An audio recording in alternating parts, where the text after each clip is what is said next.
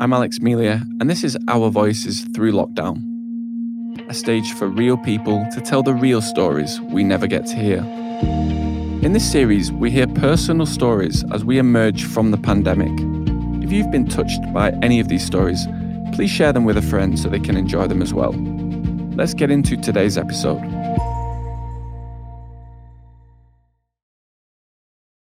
The more chances that people get, the more they thrive and succeed.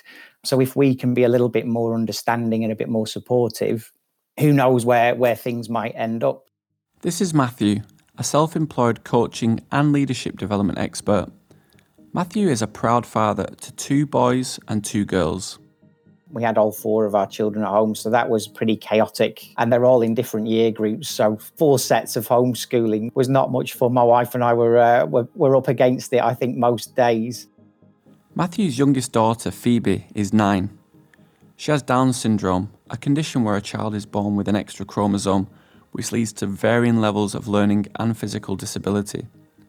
From the moment Matthew and his wife told others about Phoebe's condition, he felt as if people were already putting her in a box. One of the first things that people say, "Oh, it'll be okay," because they're very loving. And you think, well, okay, let's see how that pans out. And obviously, she is very loving, but there are other emotions in there, just like any little girl. When Phoebe was young, Matthew and his wife became good friends with a dad who had a daughter that was a little bit older than Phoebe, who also had Down syndrome.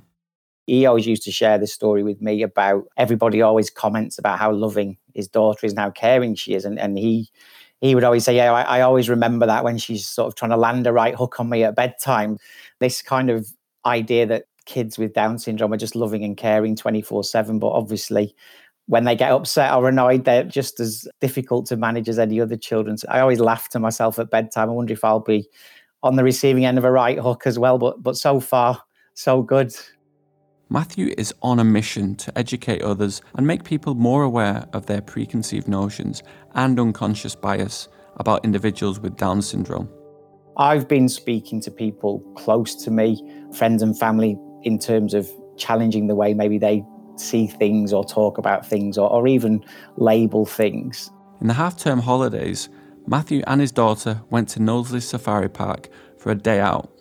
And there was another little boy there who also had Down syndrome. And they were playing together in the sandpit. And as we were sort of walking away, I went over to this little boy's mum and said, "Oh, hi, how are you doing? Is everything okay?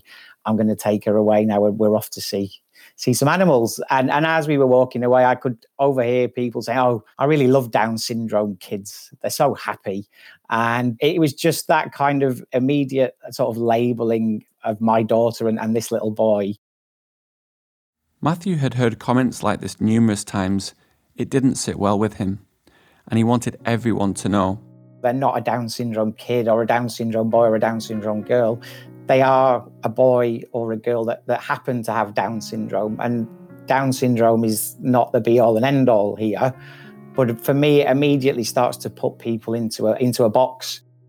These comments come from a place of a lack of understanding rather than anything malicious. But it can be a slippery slope where you start unconsciously labeling people. I just think that's the way that people have been conditioned to talk, and that's quite normalised, really. It tends to be learned from other people. I don't think children particularly would come up with labels or things like that for themselves. Matthew often found himself conflicted about challenging others. It wasn't about catching them out or embarrassing them, but spreading awareness about the damage language can do. I didn't challenge them on that day, but I also didn't want to spend the day sort of running around Knowsley Safari Park challenging everybody or saying, "This is a girl who happens to have Down syndrome. She's not a Down syndrome girl." It might have taken the fun out of the Friday. Not long after, Matthew and Phoebe were spending time with a close friend, and another ill-considered comment slipped out. It was just another incident where I thought, there's just a lack of awareness here, or a lack of understanding about how labelling people and the vocabulary that we use can impact them. This incident led to him writing a post on LinkedIn with an accompanying picture of his daughter smiling. The post read, "This is Phoebe. She's a 9-year-old girl. She's my daughter. She's not a Down syndrome kid. she's not a Down syndrome either, which is a bit dehumanizing, and that she doesn't suffer from Down syndrome. I think, again, that was one of the first things that I sort of came across not long after she was born, this idea again about the language and the vocabulary that we use. If I spend her whole life telling people she suffers from Down syndrome, then that sets the tone for conversations where people might be feeling pity for her rather than trying to see the possibilities. Just what every father would want for their daughter. So why did he start talking about this on social media? Just sharing what I've learned because of my daughter and because she's got Down syndrome. Otherwise, I might not be aware of all of these things as well. So it was just to share what I've learned in the hope that that might raise awareness with other people and get them thinking about, how do they talk about other people? Do they use the difference first? Do they use a label? Do they put people in boxes without really even recognizing it? When Matthew's post went viral, the reaction was overwhelmingly positive. People from all over the world were commending his courage for speaking out and sharing their own stories about raising children with disabilities. These conversations made Matthew hopeful for a world in which Phoebe wasn't labelled. Whenever people meet her, she does tend to bring the best out in people. They want to be supportive, they want to be helpful and friendly. Can we make that next step where we perhaps take the label away? Because of course she's got Down syndrome, you can see that. But should that then dictate everything and the way people think about her and the way people interact with her as well? In the second lockdown, Phoebe went back into school for full-time education. Because she's been in a smaller class and smaller groups of people, they've really been able to see how she's really flourished. They've really seen how she's come on in terms of her social interaction, her language, her numbers, her writing. You can hear the pride in his voice and almost see the smile on his face when he receives this feedback from her teachers. She tends to be very, very considerate, very conscientious around other people and wants to help and be involved. And I think that's the other thing that we're very conscious of as well. The more we can encourage her to be involved and included, the better it will be for her in the long run. Despite progress she's clearly making and the positive impact she's had on everyone around her, Matthew does still worry about Phoebe's future and what she'll face as an adult living with Down syndrome. She's 9 now, so she's obviously completely in our care. But what happens to her if she wants to go and live by herself or have her own life?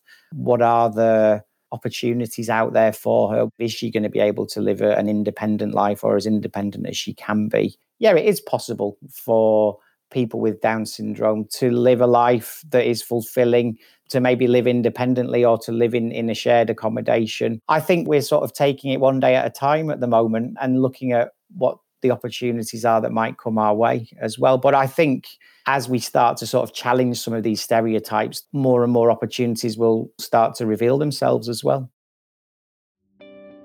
Listening to Matthew talking about his daughter is truly a learning experience. It made me reflect on my own lack of knowledge of both the condition and the people who live with it. We're conditioned to put people into boxes, especially when we see them as different in some way. But I can only imagine how difficult it must be to have your own child seen, not as a person, but as a label. Matthew lovingly describes the unique qualities that his daughter possesses. He provides a wonderful description of Phoebe as a person, and he challenges to go beyond the label in order to see these qualities for ourselves. He also emphasises the ways in which she has her rough edges as well as her smooth. And why shouldn't she? She's just like the rest of us.